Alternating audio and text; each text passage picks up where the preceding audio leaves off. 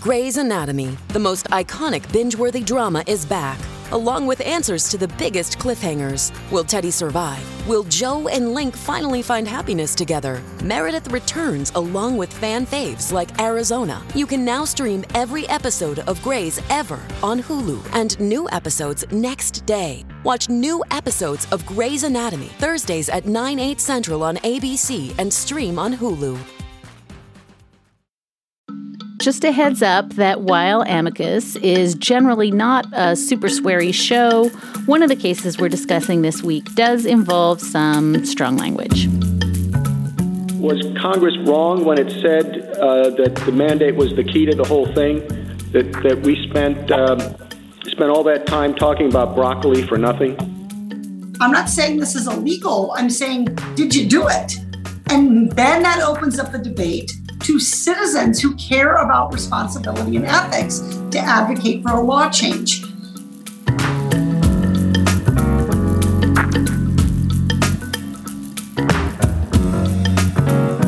Hi, and welcome back to Amicus. This is Slate's podcast about the courts and the law and the Supreme Court and the rule of law. I'm Dahlia Lithwick, and I cover some of those things for Slate. This past week has been a little calm before the stormish at the High Court, although that's going to change in the coming days. In the U.S. Senate and the House, we're wrangling about the filibuster and the January 6th Commission, and also about ethics reform. And later on in this show, we're going to hear from Representative Katie Porter of California about the connection between corruption and ethics rules and congressional oversight, and all the ways in which a failure to check basic corruption, self-interest, and self-dealing today really just invites a whole lot more of the same in the future. But before that, back in Lawland, we find ourselves in the home stretch at the highest court in the land. We're in the last few weeks of a Supreme Court term that feels like it opened a million years ago, back when Ruth Bader Ginsburg still sat on the bench. This term has seen some radical shifts at the court. Amy Coney Barrett replacing RBG, a raft of religious liberty cases that were decided on almost purely partisan lines. The court is taking on some big cases for next term. It did step back from some of the most dramatic interventions this year, which is my fancy way of saying, hey, the court didn't help steal the 2020 election for Donald Trump. Today, we're going to kind of flip the show, and we're going to go first to our check-in with Slate's Mark Joseph Stern. He covers the Supreme Court for Slate.com. Mark and I usually chat for our Slate Plus subscribers at the end of the show, but this week he needs to be the show because there's a whole host of cases that are going to be decided in the coming weeks with arguments behind us, decisions right ahead of us. We just needed Mark to expertly Sherpa us through what we should be watching for, what could happen, and what we might miss. Slate Plus members, fear not, our very extra special Slate Plus segment with Mark is also happening at the end of the show. So stick around for a conversation about the Stanford law student who was almost denied his diploma after mocking the Federalist Society in an email. Mark wrote the heck out of that story this week. If you are not a Slate Plus member, but you want to make sure you don't miss out on Amicus bonus content and special extras from all your other favorite Slate podcasts like The Waves and the Political Gabfest, you can sign up today. It is just $1 for your first month, and not only will you have access to ad-free versions of all of Slate's shows, you will never hit a paywall on the site. And you would be supporting the journalism that we do here at Slate. Go to slate.com/Amicus Plus to sign up. We are so grateful for your support. So now for our first segment today, we are going to talk to Mark Joseph Stern. He covers the Supreme Court and the law, justice, voting, so many other things for Slate. Usually he ends the show with us in a Slate Plus segment that is, a lot of people say, the best part of the show, where he and I gossip about the term and the cases. But we're going to actually talk to Mark first today to try to get a handle on the 4 or 5 big ticket cases that are coming barreling toward us in the coming weeks, what to look for, what to expect. Mark Joseph Stern, welcome to the big main show. Thank you. So happy to be here, exiting the Slate Plus VIP room and entering the main club with all the masses. This is going to be a great time. It's like literally, it's the petting zoo. Welcome, Mark. We love you. Let's talk about, I'm not quite sure where the convention has arisen, that there are, quote unquote, 4 big cases left to be decided, but that seems to be the number in every piece I read. So maybe we'll start with that question. Are there only 4 big cases that everyone's watching for the rest of the term?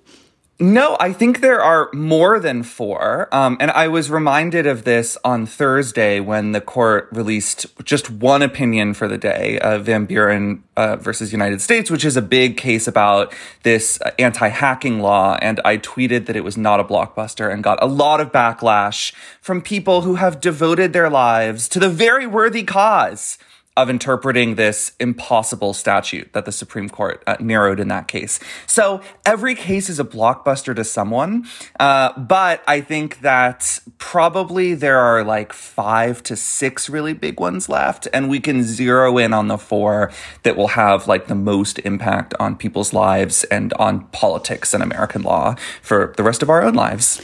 Before we do that, one of the things that I have bemoaned after years of Supreme Court reporting is that convention, and you and I have talked about this secretly, but that convention that starts with the curtain raiser in October that says these are the 6 big cases to watch, because it always misses a bunch and certainly misses the cases that get added after. But it also kind of frames the year in terms of these will be the blockbusters, these will be the not blockbusters. And then every term you get a case that nobody thought was a blockbuster and was not really covered as though it mattered, that turns out to be massively consequential, not just for someone, but for everyone. It's just that there is this convention that says we do this big sort the last week of September. Yeah, totally. And I think that convention misses cases that are a little wonky, a little technical, but really matter a great deal. And I think the classic example of this is Epic Systems, a case from a few terms ago where the Supreme Court just like brutally gutted the National Labor Relations Act and kind of abolished workers' rights to band together collectively to sue for workplace wrongs. And that was just a case that wasn't on most people's radars unless you were a labor lawyer or like an arbitration lawyer. And it was devastating to American employees' ability to defend their own rights together, which had been a kind of fundamental right in American federal law going back to the New Deal.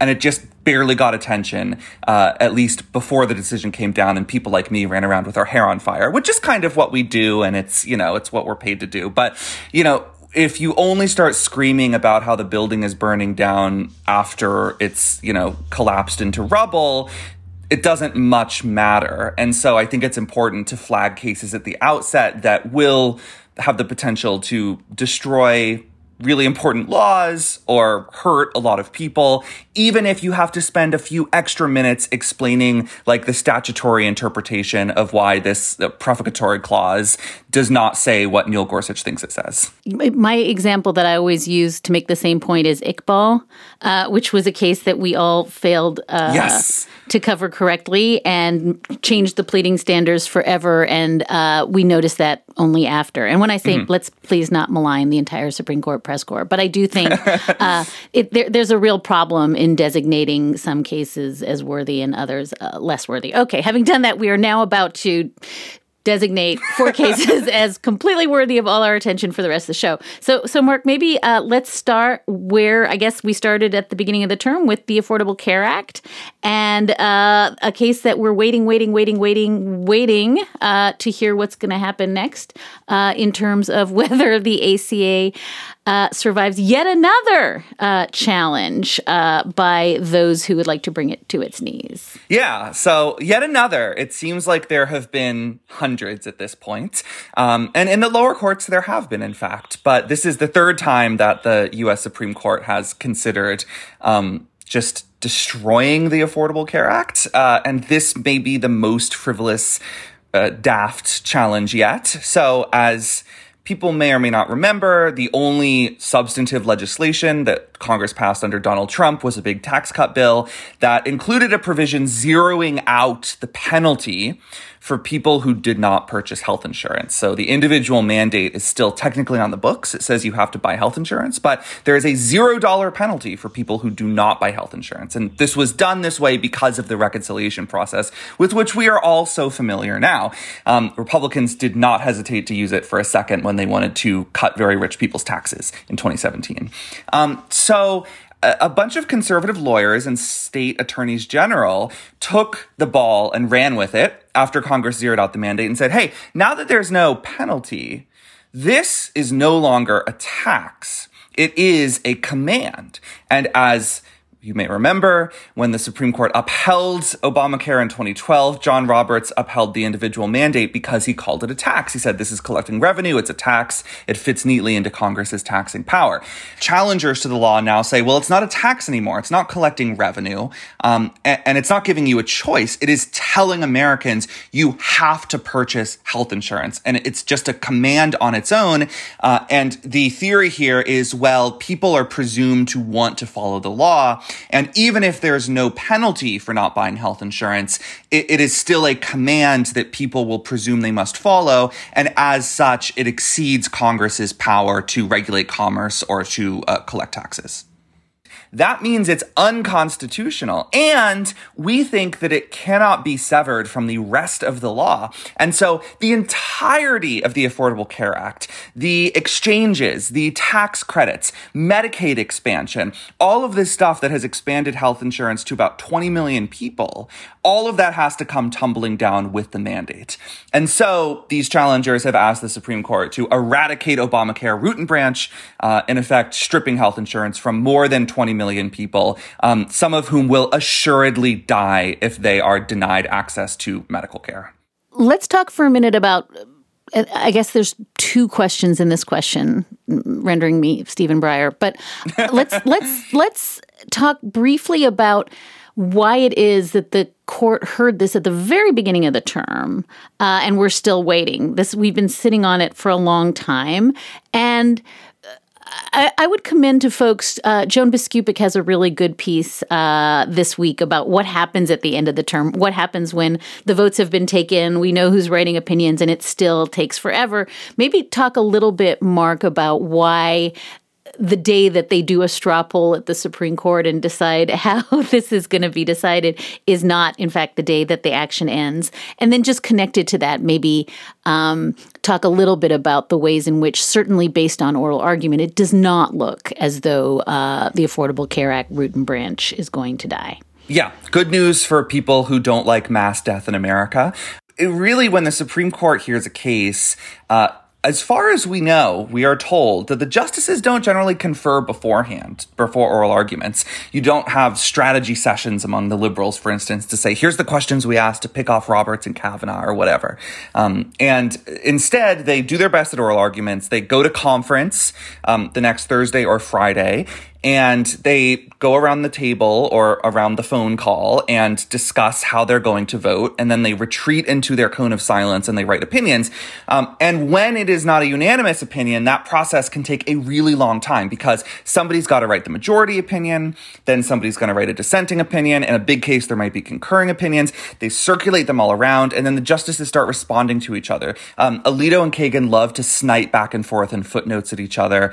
Some justices do that more than others. And when a case is taking a really long time, as this one is, it's pretty safe to assume that it's going to be a splintered decision with at least one vigorous dissent and possibly a divide between the justices that shifts based on the question. So going back to oral arguments, it seemed very obvious from oral arguments that there are not 5 votes to destroy the Affordable Care Act. Instead, we heard both John Roberts and Brett Kavanaugh essentially concede that the individual mandate can be severed from the rest of the law if it's unconstitutional. And that makes really good sense because that's exactly what Congress said in 2017 when Congress zeroed out the penalty. Congress basically took a bullhorn and shouted from the front steps of the Capitol, like, we think this can be severed from the rest of Obamacare.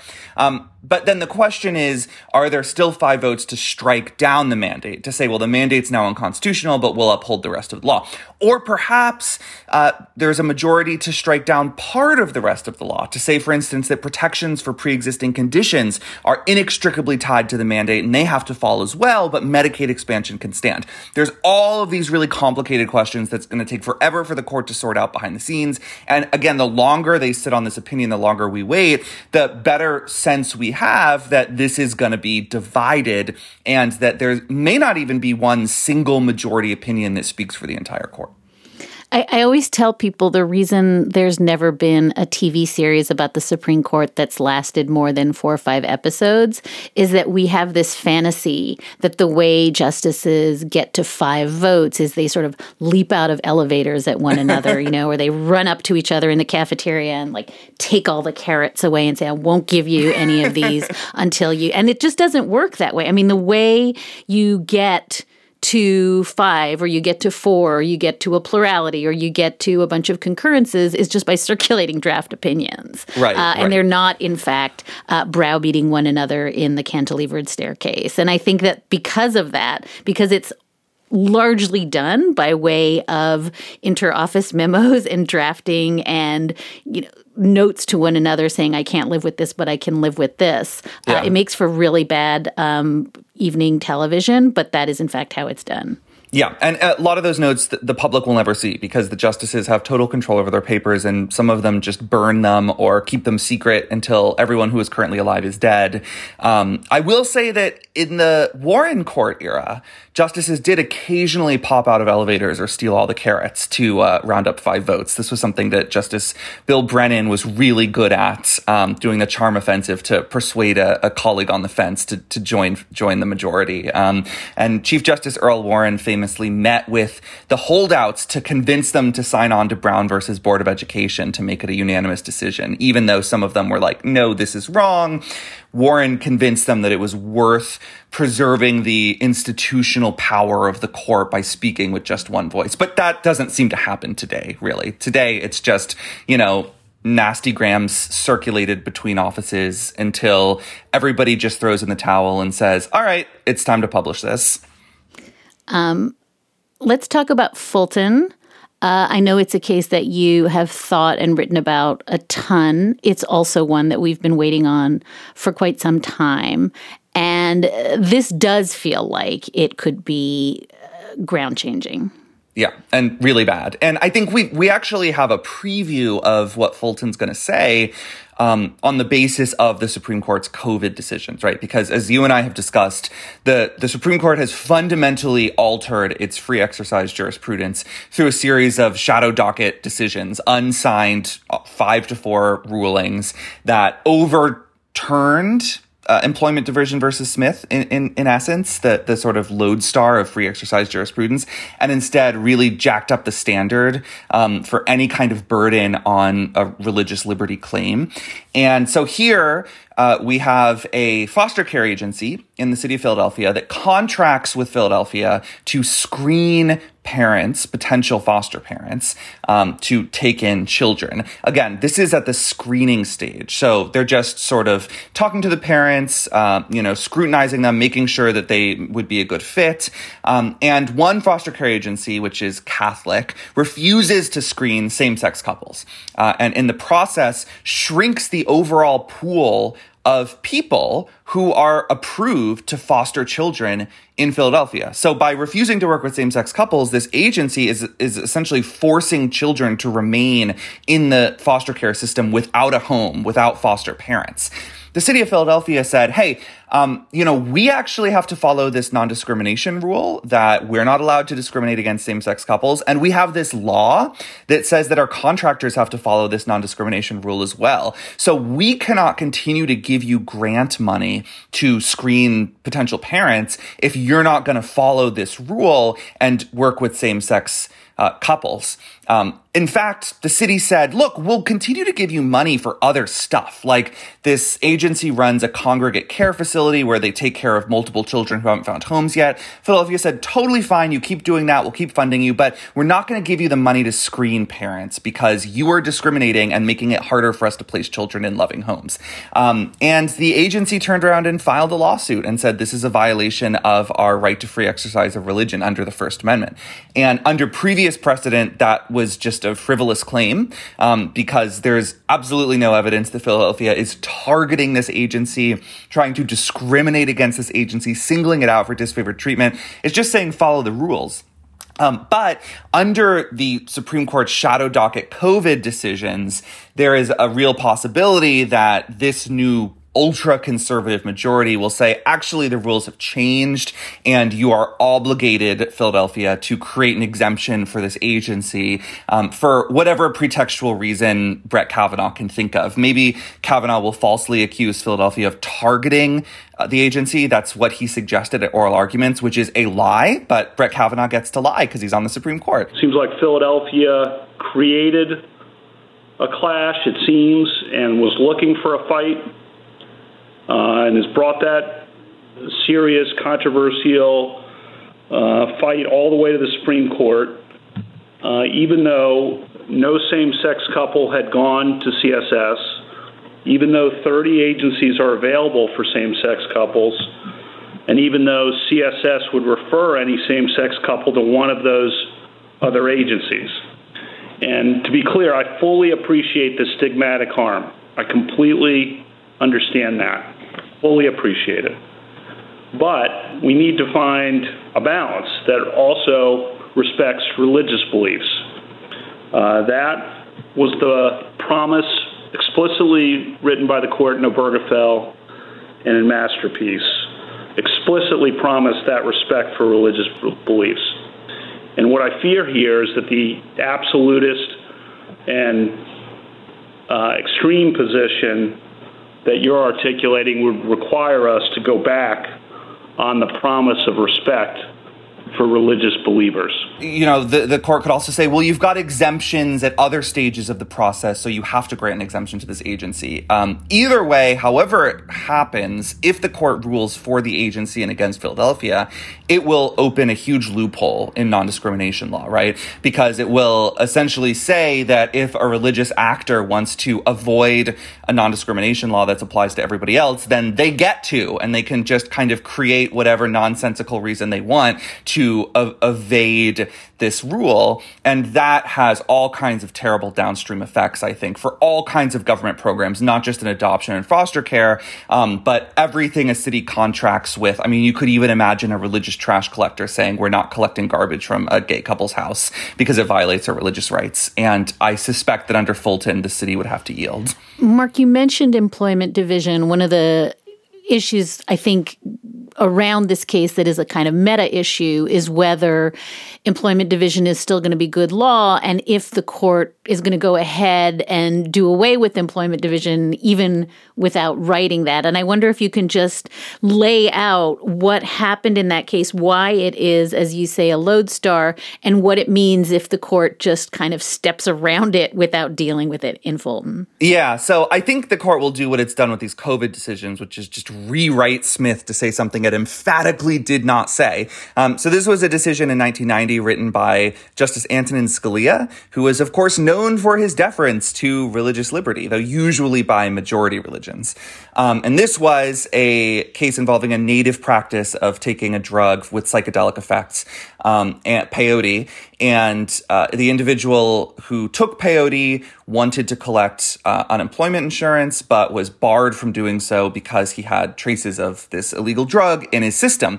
And he sued and said, well, it's a violation of my free exercise rights because this is part of my religious practice. And the Supreme Court said, well, no, it's not, because if there is a general law that's applicable to everybody and it happens to burden your religious exercise, you don't have a First Amendment claim. You don't get to demand an accommodation or an exemption. And what the court has done with the COVID decisions is carved out an exception that eats the rule of Smith by saying, okay, but if there is any kind of exemption for anybody else, then you, the government, have to grant the exemption to religious people, to religious businesses, for religious purposes. So in the COVID cases, the court said, well, if a bike shop can stay open during COVID, if a liquor store can stay open during COVID, then a church has to stay open during COVID, even though people are only in the liquor store for like 2 minutes and not very close to each other, whereas they're in the church for hours and they're right next to each other singing very loudly and spreading COVID. We will be right back. And we're going to hear now from another great sponsor on our show, SAP. This episode is brought to you by SAP. First, the bad news. SAP Business AI won't help you generate cubist versions of your family's holiday photos, but it will help you understand which supplier is best to help you roll out your plant-based packaging in Southeast Asia, identify the training your junior project manager needs to rise up the ranks, and automate repetitive tasks while you focus on big innovations. So you can be ready for the next opportunity. Revolutionary technology, real-world results. That's SAP Business AI. You're listening to this podcast, so you care about history. And what a period we're living through right now, specifically when it comes to the situation in Israel and Gaza. Right now, you're hearing a lot of loud voices screaming about genocide, massacre, and occupation. But these words, slogans, and various headlines are not enough to help understand what is happening over there. And that's where this podcast comes in. Check out Unpacking Israeli History. Catch up on previous seasons and enjoy new episodes from Season 6 each week, where they cover many of the topics that are relevant to what's going on in Israel today. From the history of infamous terror groups Hamas and Hezbollah, to the story of Nakba, to Israel's disengagement from Gaza in 2005, there's so much to uncover. Unpacking Israeli History cuts through the noise and helps you understand Israel's present through understanding Israel's history. So educate yourself. Learn the history behind the headlines. Find Unpacking Israeli History wherever you listen to podcasts. Mark, we started the show by saying this was a big year for the Supreme Court in that it stayed out of voting rights, having flicked at the fact that if we look at some of the early COVID voting cases and the rules that were changing, there was an appetite, I think, from Justices Kavanaugh and Alito to get involved in the 2020 election. The court wisely stood down, but it would be a lie to say the court did not look at a really, really important voting question in Brnovich, and that is also pending. And I guess we should say the court's decision to stay out of the 2020 election does not mean that the court is not, in fact, up to its neck in voting rights right now. Right. It's just teeing up for the 2022 election, really, and 2024. So we should talk about Brnovich v. DNC. This is the Arizona case that really kind of puts the Voting Rights Act on the chopping block. What's left of the Voting Rights Act, we should say. So in 2013, the Supreme Court gutted the centerpiece of the Voting Rights Act, which was the preclearance requirement that required states with a history of racial voting discrimination to submit changes to election law to the Justice Department for approval, to make sure that they didn't have a disparate impact on racial minorities. So that's gone. The only thing left, really, is Section 2, which prohibits both intentional discrimination against minority voters, but also any kind of election law that has the effect of burdening minorities disproportionately. So, for instance, a state could pass a law that shutters a bunch of polling places exclusively in minority areas. The minority groups who sue might not be able to prove that the state really wanted to keep black voters from voting, but they could say, hey, this has a 90% impact on black people and a 0% impact on white people. And theoretically, that action could be blocked under Section 2.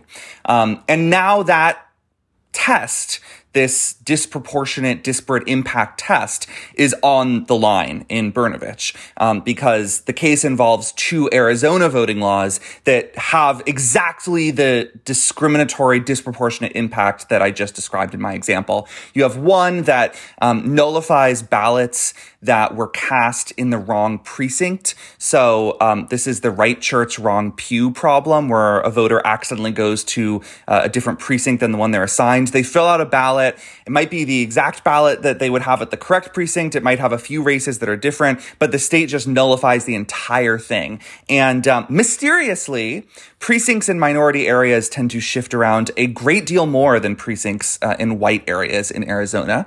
And people of color tend to vote out of precinct more frequently, in part because they're confused because their precincts are constantly being shifted, in part because mysteriously their precincts tend to be further away from their homes than those of white people.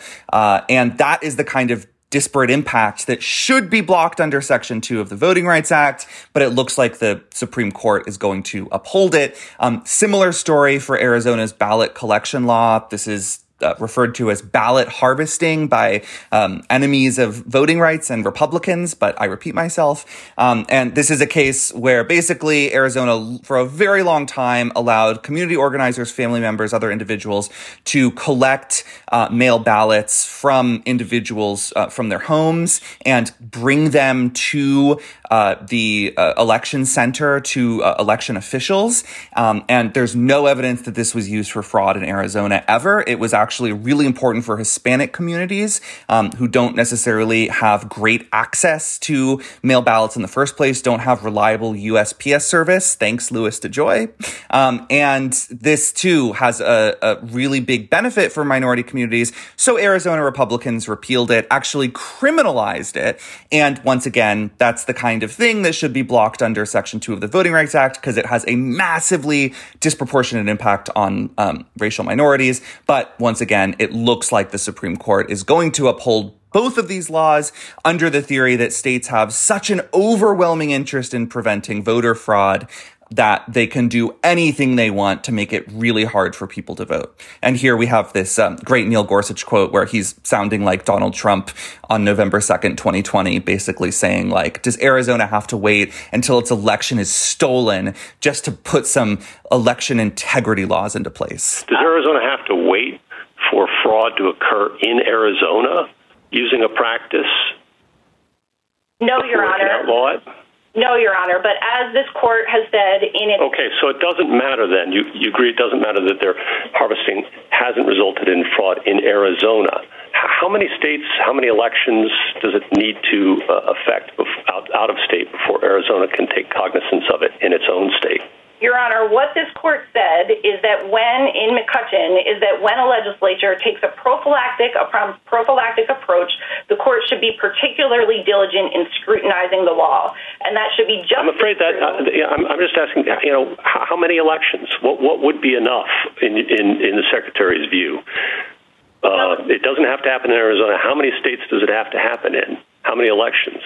Your Honor, to be clear, Arizona already has a law prohibiting fraudulent ballot collection. Mark, I want to give you a chance to pan back, only because literally as we're taping this, we're seeing states around the country passing unbelievably regressing voting bills, again, ostensibly under the theory that vote fraud is rampant and the 2020 election was probably stolen. And who among us can know what really happened there? But just in the light of what we are seeing happening around the country, and I think Adam Serwer has a really dispiriting piece on how this really shows that the events of January 6th don't need to happen again because it's going to happen in state houses passing vote suppression bills. Can you just talk for a minute about why the Voting Rights Act matters? That if you're a voting rights lawyer and now you have lost pre-clearance, you've lost the things that were lost in Shelby County, why it really actually matters immensely to be able to go to a court and vindicate voting rights now more than ever. Because it's all that you have left. It's the only tool in your arsenal. And, for a long time, I think we were lucky in preserving Section 5, the preclearance requirements. It seemed like this country was maybe on the right track with regard to voting rights. For a while, there was not necessarily the kind of extreme aggressive mass disenfranchisement that you see today, but that was because the preclearance requirement existed. I think it's very obvious and kind of indisputable. If you look at the number of poll closures in minority communities, of really draconian voter ID laws that target racial minorities, attacks on mail voting. All of that stuff happened after Shelby County when the floodgates opened. And so the only thing you have left if you're a voting rights lawyer is Section 2. And really the only thing you have left is this disparate impact test, the so-called results test, because Republican legislators don't stand on the floor of the state house and say, I hate black people and I don't want them to vote, and that's why I introduced this bill. They say, we need election integrity, just like Neil Gorsuch. They echo Neil Gorsuch and say, we need to prevent fraud. We may never, ever have detected a scintilla of fraud in this state, but we know it's there and we need to stop it. And so it's really impossible to prove racist intent. The only thing you can prove if you're a lawyer is that this law suppresses the votes of racial minorities in an extremely disproportionate way. And up until now, that has been enough to block a law under the Voting Rights Act. But these cases seem destined to give the Supreme Court an opportunity to gut that rule and make it pretty much impossible for courts to block voter suppression laws because they have such a disparate impact on racial minorities. Mark, the last of the 4 cases that I wanted to talk about, just I'm sure listeners already know about it just because the facts are so fun and amazing. I was listening to Adam Liptak being interviewed about the case of the Cussin cheerleader, and he said, it was so great. He said on The Daily, most of the stuff I cover is eye-glazingly boring, but this is such an amazing case. So can we talk about cheerleader student speech rights through the lens of this is a case that actually, even though the facts are amazing and interesting and everybody has an opinion on Snapchat and cheerleaders, through the lens of this long history of student speech that was protected by the court in Tinker and has been eroded in a million tiny little cuts? Yeah.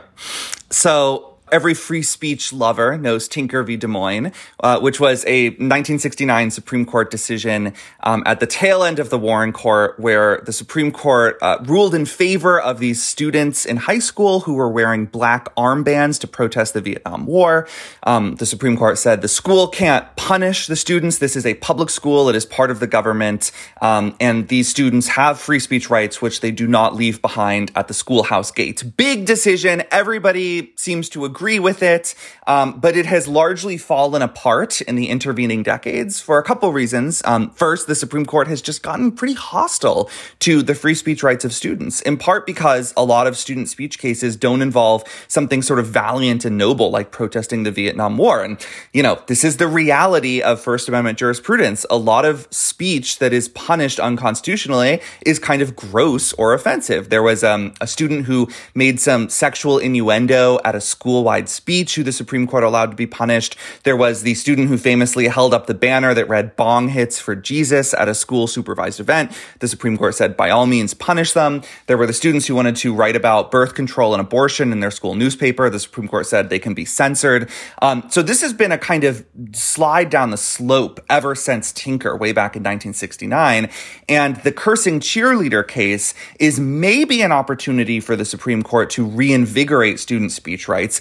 But it comes with this caveat that it's sort of a existential challenge to the very concept of free speech rights on campus. Because as we all know, with the internet, a lot of student speech occurs off campus. That was what happened here. This cheerleader, Brandy Levy, she was rejected from the varsity cheer squad. She went with her friend to the Cocoa Hut, a local convenience store, and snapped a picture of herself with the caption, "Fuck school, fuck softball, fuck cheer, fuck everything."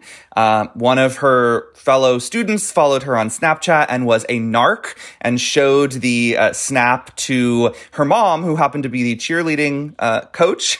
And the cheerleading coach punished Brandy Levy and kicked her off the team for the rest of the year. And we should note that Brandy Levy did make varsity the next year. So justice for Brandy. But the student, Brandy Levy, sued for her punishment and said, look, I was exercising my free speech rights. You can't punish me for this. The lower court of appeals agreed and said, actually, the school can't punish students for anything they say off campus. Like, this is not in the world of Tinker, this is just basic First Amendment stuff. Like, if Brandy Levy wants to Snapchat herself saying the F-bomb, the school has no business punishing her for that.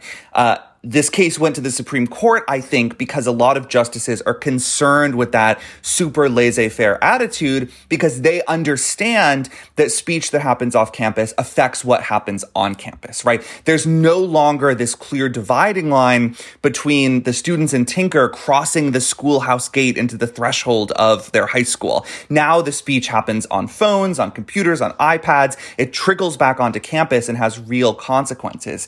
And I think Stephen Breyer said it quite honestly when he admitted during oral arguments that he is frightened to death of creating a standard here that protects a sufficient amount of speech without making it impossible for school administrators to do their job, because that does seem like a really hard task, and I don't envy Breyer and the rest for having to handle it.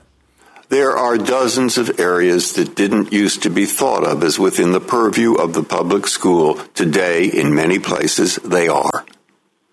Now add to that the internet, and the internet not just listening to teachers, but also doing homework, and also writing papers, sometimes vaguely defined. I'm frightened to death of writing a standard. This is one of those cases, Mark, where it's clear that doctrine has not caught up to tech, and that the Supreme Court justices are, I think to their immense credit, mindful of the fact that they don't completely understand what they might unleash on the world, both because tech is moving so fast and because, as you say, the old rubrics are just so archaic that they're useless. Right. And there is this sense that the justices both desperately wanted to take this case because it is urgently necessary to fix this, and also don't want to touch this with a 10-foot pole because it is possible they're going to make everything worse. Yes. And going back to our earlier conversation, this seems like it has the potential to splinter the court really badly, to wind up with no single majority opinion, but a bunch of separate concurring opinions and plurality opinions and dissenting opinions that actually just muddy the waters even more and leave this doctrine in more of a mess than it was in when the Supreme Court took it up, which is not what the court's supposed to do, but happens fairly frequently when every justice feels it's extremely important for their idiosyncratic views to be put on paper and into the law. Mark, we started by protracted snarking about the announcement that there were only 4 cases to watch for the rest of the term. So I want to give you the opportunity to tell our listeners other things that they should be watching. I know there are actually materially, urgently important other cases. What else should folks be looking out for and thinking about as the term winds to its close? You know, I think the other big one just out of the top 4 is the Americans for Prosperity case. This is a case about a California law that requires major donors to nonprofits, people who have donated, in some cases, hundreds of thousands of dollars, to have their identities disclosed to the state attorney general. That disclosure is secret. It only goes to the state attorney general. The public can't access it. But the state attorney general then uses the information to ensure that charities, nonprofits are doing what they promised their donors they would do. And this has been a real problem, right? Charities will solicit money from often very wealthy people, get a ton of it, and then use it for a bunch of stuff that was not approved by the donor, that sometimes is kind of sleazy and not what the donor intended. And this law was designed to ensure that the attorney general could keep charities honest. But Americans for Prosperity, this Koch group that spends a lot of money promoting and electing Republicans, sued and alleged that this disclosure requirement is a violation of its First Amendment rights to give a ton of money in total secrecy, and alleged that California is acting in bad faith, that it's leaking this information to punish donors, that this is all kind of witch hunt to target the real victims among us, who are the plutocrats who just want to, fund massive influence peddling dark money networks.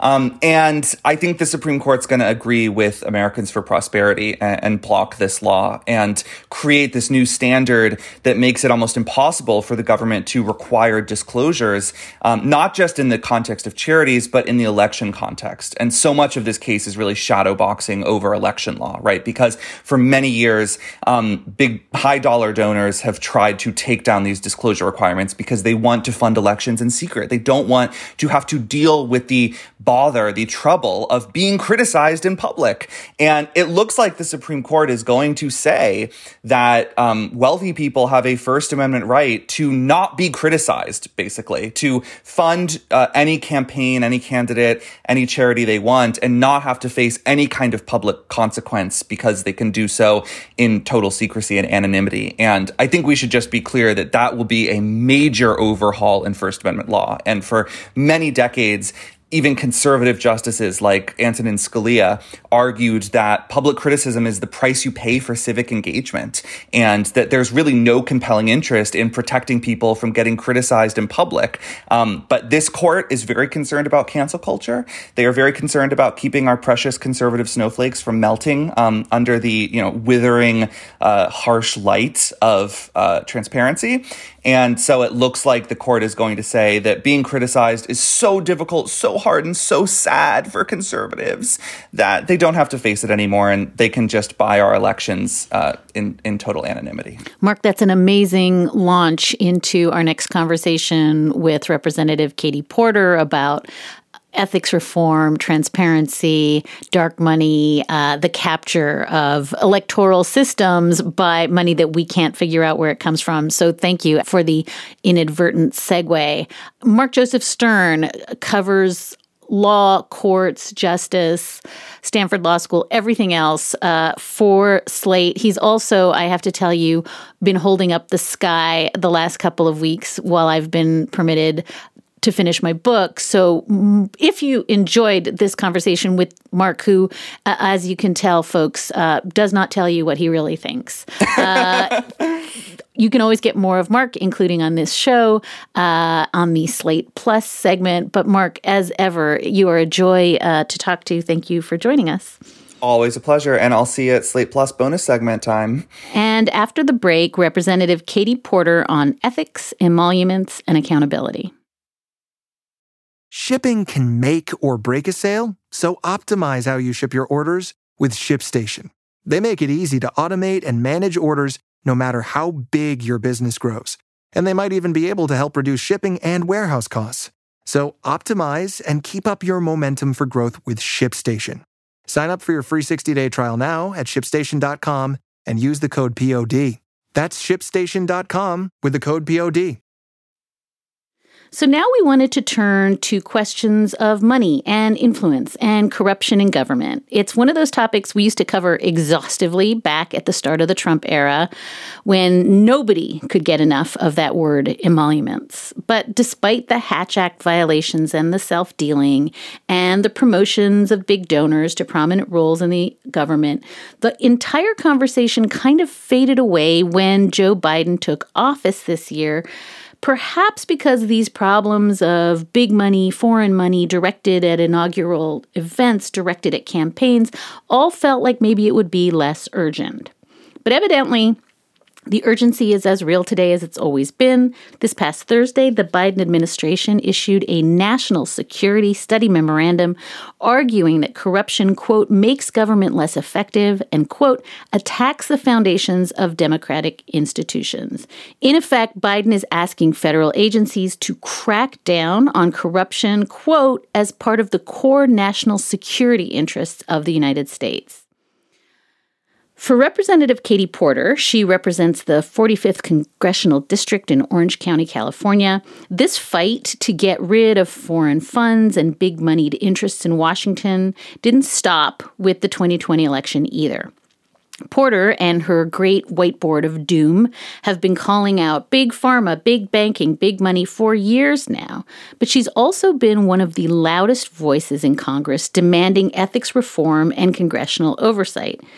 As a member of the House Oversight and Reform Committee, she's proposing all these legislative fixes that would prevent corruption and increase transparency, and she wants these fixes to be permanent.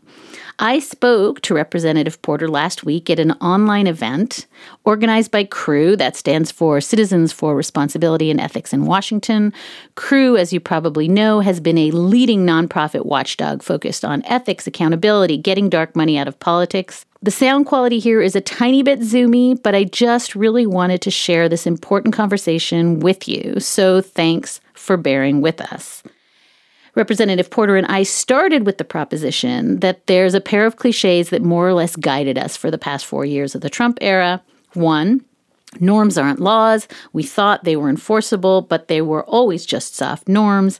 The second was that sometimes even when you have laws, they cannot be enforced against people who simply believe that the law doesn't affect them. So I started out by asking Representative Porter to set the table about some of the key weaknesses she had identified in the Trump-era ethics and accountability systems, the areas where laws and norms utterly failed the American people just at the moments we needed them most. So to kind of table set for my perspective on this important question about laws and norms, two things here have, I think, really been driving factors in how I've thought about this work and then how I've gone about doing this work. And one is that before I came to Congress, I was a consumer protection advocate. I was a law professor, and I took on this big role of trying to help make sure that the big banks, which had signed a binding legal agreement promising to change their practices, actually were doing that in real people's lives. And so I've always been, as a law professor and doing that on-the-ground consumer protection work, really interested in the gap between what we think is the law or what the law says, and then what's really happening.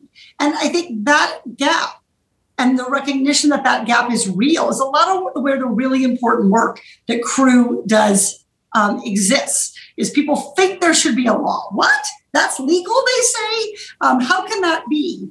But there are a lot of those gaps, and there are lots of different ways to close those gaps, whether it's through strengthening norms or creating enforceable law. At the end of my first year in Congress, an opening emerged on the Committee on Oversight and Reform. And I had gone to Congress wanting to be on the Financial Services Committee. I absolutely love serving there, continuing my work on holding big banks accountable. But one of the things that I very quickly saw in Congress is there is a sort of special interest playbook. The same arguments that bankers make about unintended consequences and overregulation and, we shouldn't let lawyers decide this or that. All of these same sets of arguments, I would begin to hear from the pharma industry. I would begin to hear, and some of the arguments I heard from Trump officials about why they couldn't actually help people were some of the same arguments I'd heard from officials in President Obama's administration. Why they couldn't help people during the foreclosure crisis. We were hearing some of those same arguments during the pandemic. So I asked to join. I was privileged to be selected to join the Committee on Oversight and Reform. And this is Congress's main investigative body. So it's where we do a lot of the thinking about where are these gaps. Maybe the law doesn't say it's illegal, but we need to do an investigation to understand what happened and then decide if we need to make a law to address that. And so I really, really like that perspective of being able to do that investigatory work and say, I'm not saying this is illegal. I'm saying, did you do it? And then that opens up the debate to citizens who care about responsibility and ethics to advocate for a law change. Look, I don't want to spend our time to talk all about the things that President Trump did, but to put his own personal and political interests ahead of the national interest. I think the important takeaway here is the one that your question drives at, which is before President Trump engaged in some of that conduct, I think a lot of us had a sense that that wasn't what presidents did. You just can't do that. That's not a thing. You can't have campaign rallies on the White House lawn. You can't, engage in this kind of, targeting of political opponents in your official capacity as president. Foreign interference in our elections. It was a bipartisan, we don't want it kind of thing. So a lot when we really got looking, though, and one of the hardest things to have to explain to my constituents was that many of the things that President Trump did, not all of them, but many of them, were not against the technical law, but they violated long-standing norms that really go back to our founding fathers to thinking about what does it take to create and sustain a democracy year after year after year requires the president and the executive branch not to engage in certain kinds of behavior that President Trump then went and did. Things like protections for whistleblowers, the political appointment process, the use of acting officials. If there was a loophole, he went right through it and made it bigger as he passed through. So now what we have to do is do the hard work of trying to rebuild the trust in government that was lost as President Trump pushed at and reshaped those norms. And so some of that is going to mean that we're going to have to move from a norm framework to a law framework for at least some of the things that he did, because it's not enough to say anymore, nobody would ever do that. We've seen someone do that. And so we need to put our country, and notice I don't say Democrats or Republicans, and I'm being very intentional here. We need to put our country on very clear established ground that X, Y, and Z are not just wrong, but that they are illegal, because that will allow us to address these kinds of behaviors in a less partisan way. One of the problems with norms is it becomes you think you don't like that, but it's not illegal, so you're just pushing your viewpoint. Laws are laws. We set them out for a reason, and then we're able to enforce them, hopefully, in a more even-handed way. And so that is a lot about what we're doing with the Accountability for Acting Officials Act, with a number of the bills we're going to talk about, is we're really concerned with just trying to make clear what the law does require, so that if someone goes and breaks that law, we can hold them accountable and hopefully as a procedurally fair and systemic and kind of rule of law kind of approach as possible, rather than the only tool available to Congress was impeachment on many, many of these things. And that is a really difficult, because inherently impeachment is a political process, not just a legal one. So I think our goal is to have some clear law here around some of these things that, in fact, President Trump did do. And by doing, change the norm. So now if we can't just reset norms overnight, we have to reset the laws. And that we can do relatively quickly if we get the bipartisan agreement about what we want our democracy and its boundaries to look like. So I think you've implicitly just answered my next question, but I think I'm going to ask you to unpack it a little. There's such a strong temptation to say, look, those abuses were so flagrant, right? Using the White House as a prop for political rallies, hawking your merchandise, from the podium during a briefing, having folks stay at your hotel and pay astronomical prices for access. Those were so flagrant that can't we just agree that we've now snapped back? The Biden administration is not kind of performing flagrant violations of those norms. And maybe we can all just exhale and say, let's move on to other pressing issues and understand this was a one-off. This was somebody who by design violated norms and surrounded himself with that culture. But is this an ongoing pressing problem, given that we seem to have reverted back to a world in which we can kind of look in the rearview mirror and say that was crazy, but it's not really going to happen again? Yeah, no, I think this is a wonderful point, and it's worth reinforcing to people. I don't think we can just say, oh, well, this president did these things. Nobody will ever do it again. We all now understand it's wrong. I think this is actually crucial to what it means to be a democracy and to be a country governed by rule of law, rather than, for example, to rely on something. The longstanding problem with, for instance, dictatorship and benevolent dictatorships is sometimes you get one who's not benevolent. And when, he or she may be deposed from power, and the next person who comes along may have a different set of norms, but that is an unstable system. So the goal of a democracy is to create guardrails that allow for political differences of opinion, for different people with different viewpoints to come into power, but never to be able to shape the system, the rule of law around them. So as relieved as I think we all are to see a president who is talking about the importance of being ethical, who is following a lot of the longstanding norms, I think it's really important for the future of our democracy and for the United States' ability to lead on democracy issues around the world, for us to step up and to an extent hold ourselves accountable and say, not everybody we elect follows the norms that we thought they would. And that happens in other countries. And when it does, we push them to strengthen their laws, to root out corruption, to prevent that kind of abuse. We have to do the same thing here. And our umbrella law for doing that is the Protecting Our Democracy Act, which is an umbrella bill that combines within it a number of different bills designed to address this. And I think one of the things it addresses is emoluments, which is a word that, maybe Dahlia, you and Erwin Chemerinsky and maybe a few other people had ever heard of this word. And this was not exactly Constitution 101, right? Many a student took constitutional law and did not have to ever study the emoluments clause. So am I worried about President Biden violating the emoluments clause? No, not particularly.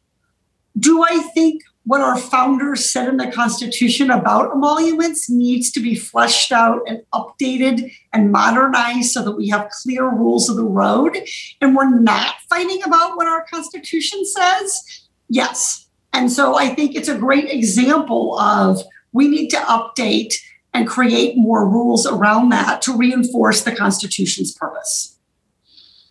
So you said something in your first answer that I want to pull on a little bit, because you talked about the ways in which we need to bolster laws so that they're laws, not norms. One of the things we did see in the last 4 years is that the courts are slow and ponderous, and you can spend years in litigation and not get quick results in exigent times.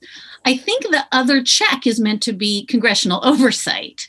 As you said, congressional oversight has been really whittled down to mean we have to have an impeachment because we just don't have all the other tools of congressional oversight. And this is not the last 4 years, right? This has been an ongoing erosion of congressional authority and power. So I wonder if you just talk for a minute about what we need to do to bolster Congress's oversight power and to ensure that if we ever have the kind of just flagrant violations we saw in the last 4 years, Congress isn't in a position where they're talking about throwing people into the tiny jail in the basement. Yeah. No, so this is a wonderful point, by the way, and it's not one that just reflects some kind of recent problems with congressional oversight. This was part of what we saw with Watergate, which was that the investigations were difficult. They took a long time. And we could have had a very different presidential response to the Watergate investigation than, in fact, what we had. And so it's very typical, I think, for after these kinds of scandals, and go back to Teapot Dome or whatever they are, for Congress to say, okay, we didn't like what we saw. We tried to communicate that. We asked a lot of questions. We did or did not necessarily get the practice in check. And now it's time for us to go back and write the law. But nothing about codifying some of these norms into law will ever or should ever reduce the importance of congressional oversight. Practices change. Technology prevents new change, causes new changes, new application for guidance for ethics rules, for example. Who's a family member, for example, is a great thing within our ethics rules that has evolved a lot. So a good example of this is when I got to Congress, there are rules around your fiance, there are rules around your spouse, but there's no clarity for people who may be in a long-term partnership but are not married. Which ethics rule applies in that situation?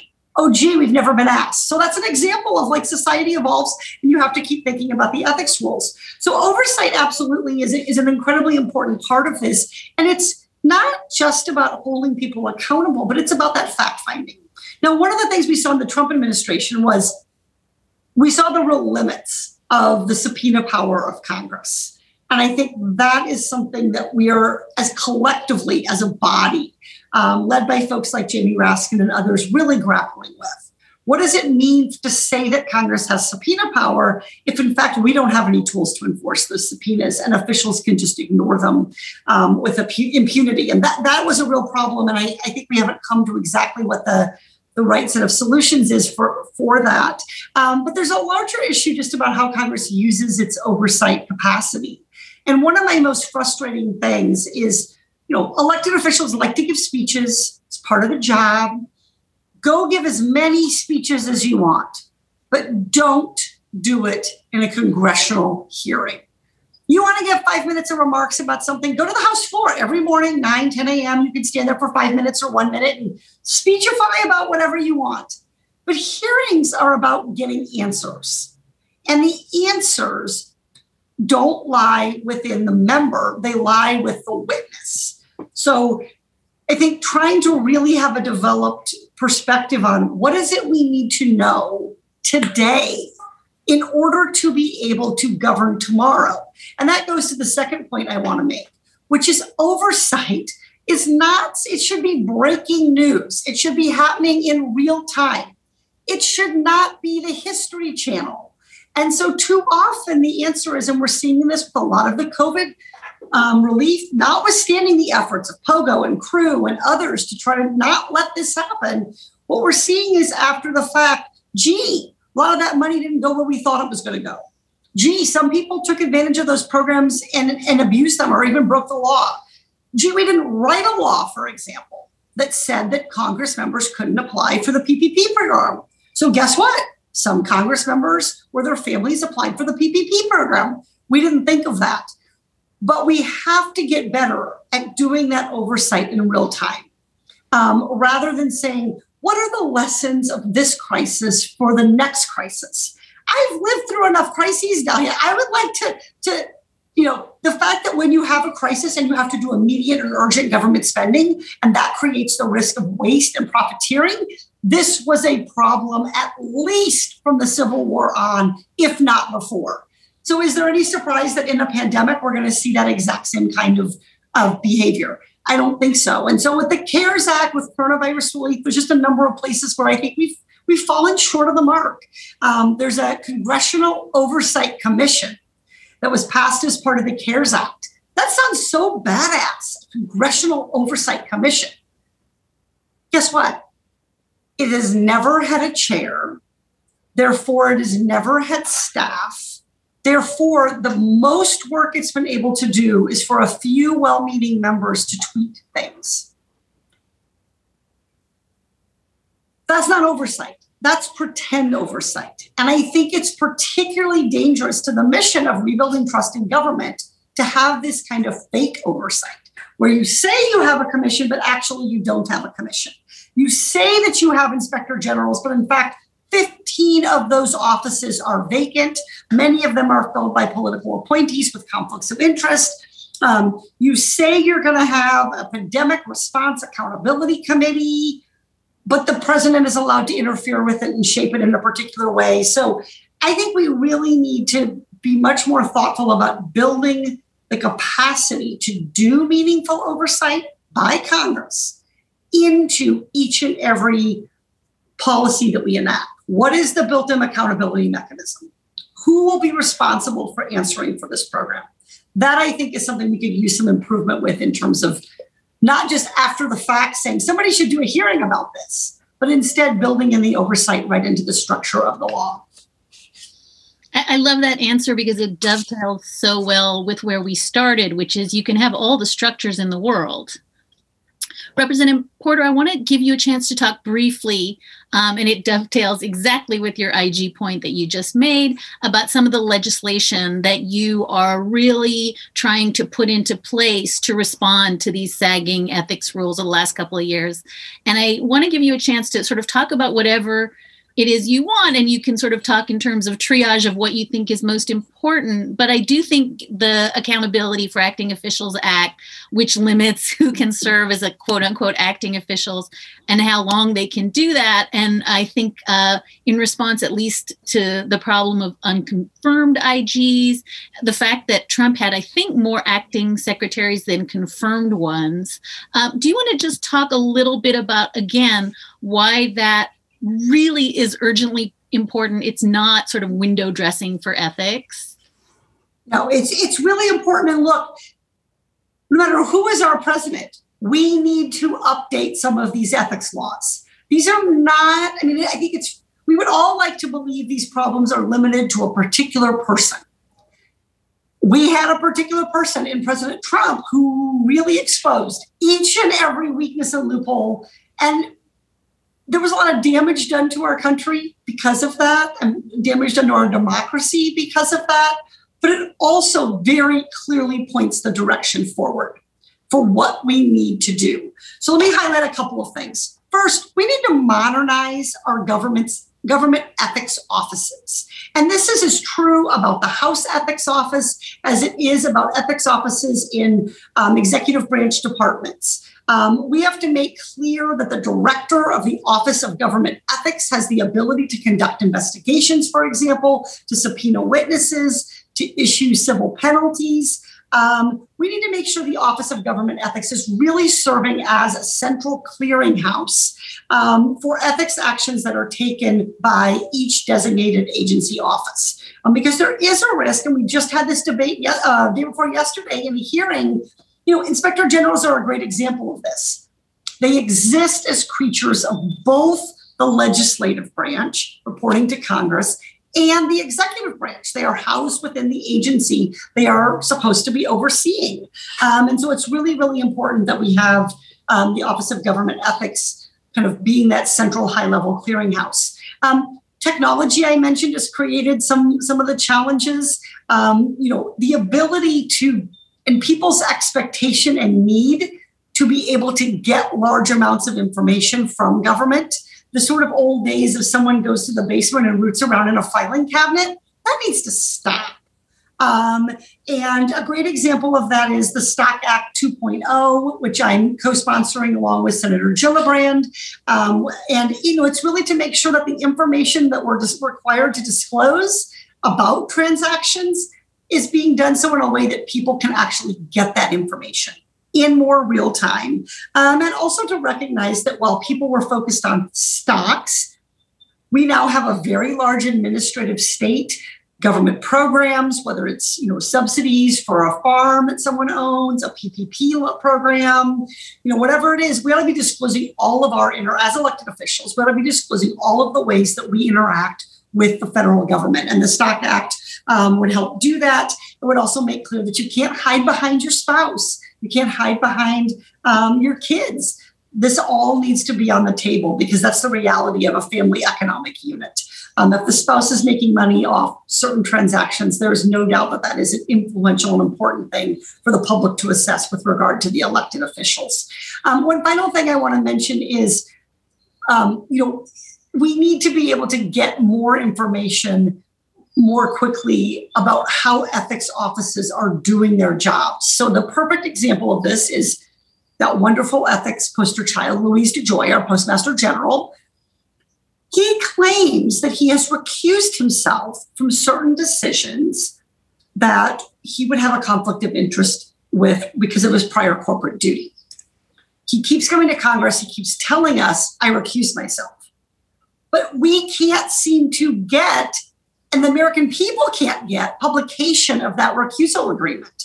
So we are not clear on what exactly he's recused himself from, on what basis, how that recusal is being, effectuated. And that leaves us just nakedly taking the word about the conflict of interest from the very person who we think has the conflict of interest. And that is, again, that kind of sounds like it's an ethics, sounds like there's a recusal policy, but it isn't really functioning on the ground in a way that gives the American people confidence. So there's a lot of elements to this. And I would be remiss, of course, not to mention H.R. 1, the For the People Act, which we hear so much about the campaign finance aspects of that to reduce the influence of dark money. So much important conversation right now around voting rights. The part of H.R. 1 that we hear less about, because I think is a particular interest to folks who are engaged with Crew, is the transparency and accountability safeguards that are built into H.R. 1.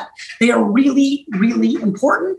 And the class that I was part of, the class of 2018, much like the post-Watergate class, very large class, was elected on a reform agenda, was elected not to revert government to pre-Trump, but to make government better, because Trump has caused us to recognize just how important that is. And I'm just going to flag self-interestedly that on the podcast, Senator Sheldon Whitehouse talked really at length and in depth about why those disclosure and transparency provisions are getting ignored and why they really matter. So if people are just drunk on disclosure based on this conversation, it might be a useful listen. I was one of the dummies, Representative Porter, who went on the TV shows after the 2020 election and said, actually, the one issue on which there will be bipartisan good faith reform is going to be these anti-corruption and oversight measures, precisely because Hunter Biden, because there's going to be a sense that, my God, whatever happens, we don't want Joe Biden's administration to engage in what we just saw happening. I couldn't have been more wrong about that. It does not feel as though that sense of, sauce for the goose, sauce for the gander, both parties have such a vested interest in all of these checking mechanisms simply because both parties are well aware that, as you said at the beginning, the other side may do it. Do you have a sort of theory of the case for why it is that there hasn't been a kind of widespread agreement that whatever side you were on, we never want to see what happened for the last 4 years happen again? Yeah, no, this is, I want to say, to your great credit, you were not alone in thinking this. I think a lot of us thought, okay, now we're going to see a real push, just like we saw after Watergate. Actually from both sides of the aisle. And I think there was an effort of the Republican Party to take part in some of those reforms in an effort to rehabilitate their reputation post-Watergate. We haven't really seen that.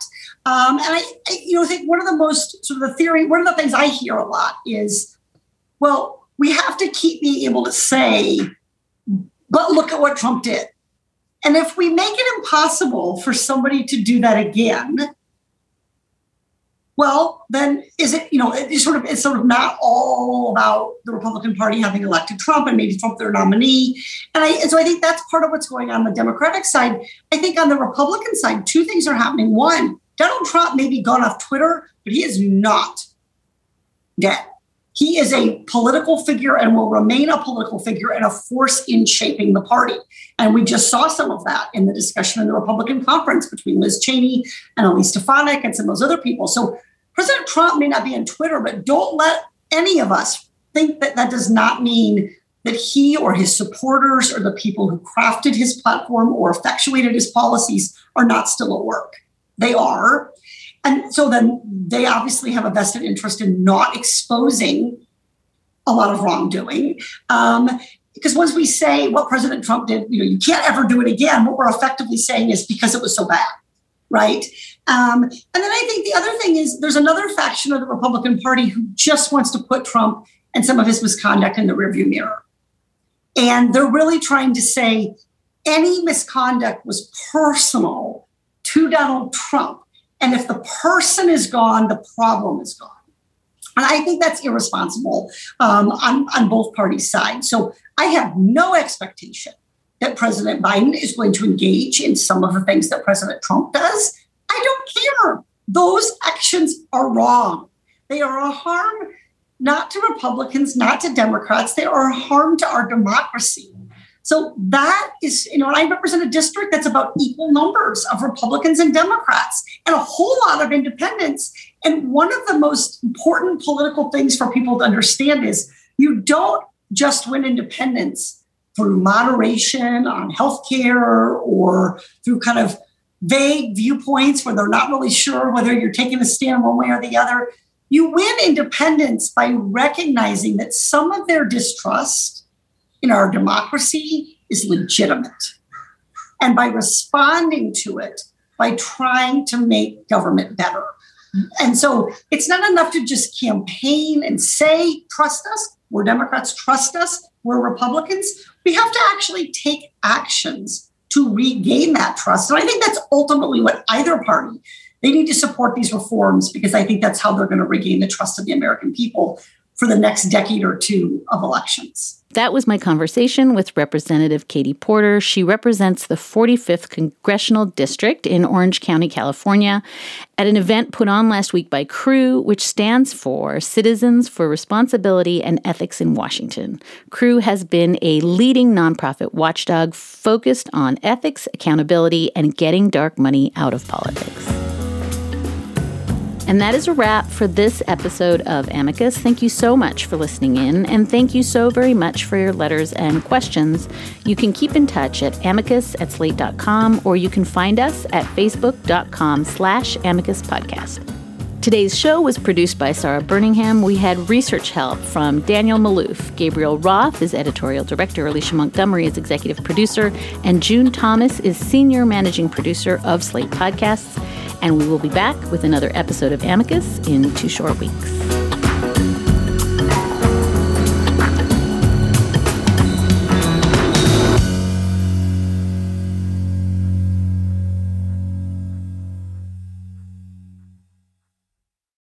Without the ones like you, who work tirelessly to keep things running, everything would suddenly stop. Hospitals, factories, schools, and power plants, they all depend on you. No matter the weather, emergency, or time of day, you're the ones who get it done. At Grainger, we're here for you with professional-grade industrial supplies. Count on real-time product availability and fast delivery. Call, click Grainger.com, or just stop by. Grainger, for the ones who get it done.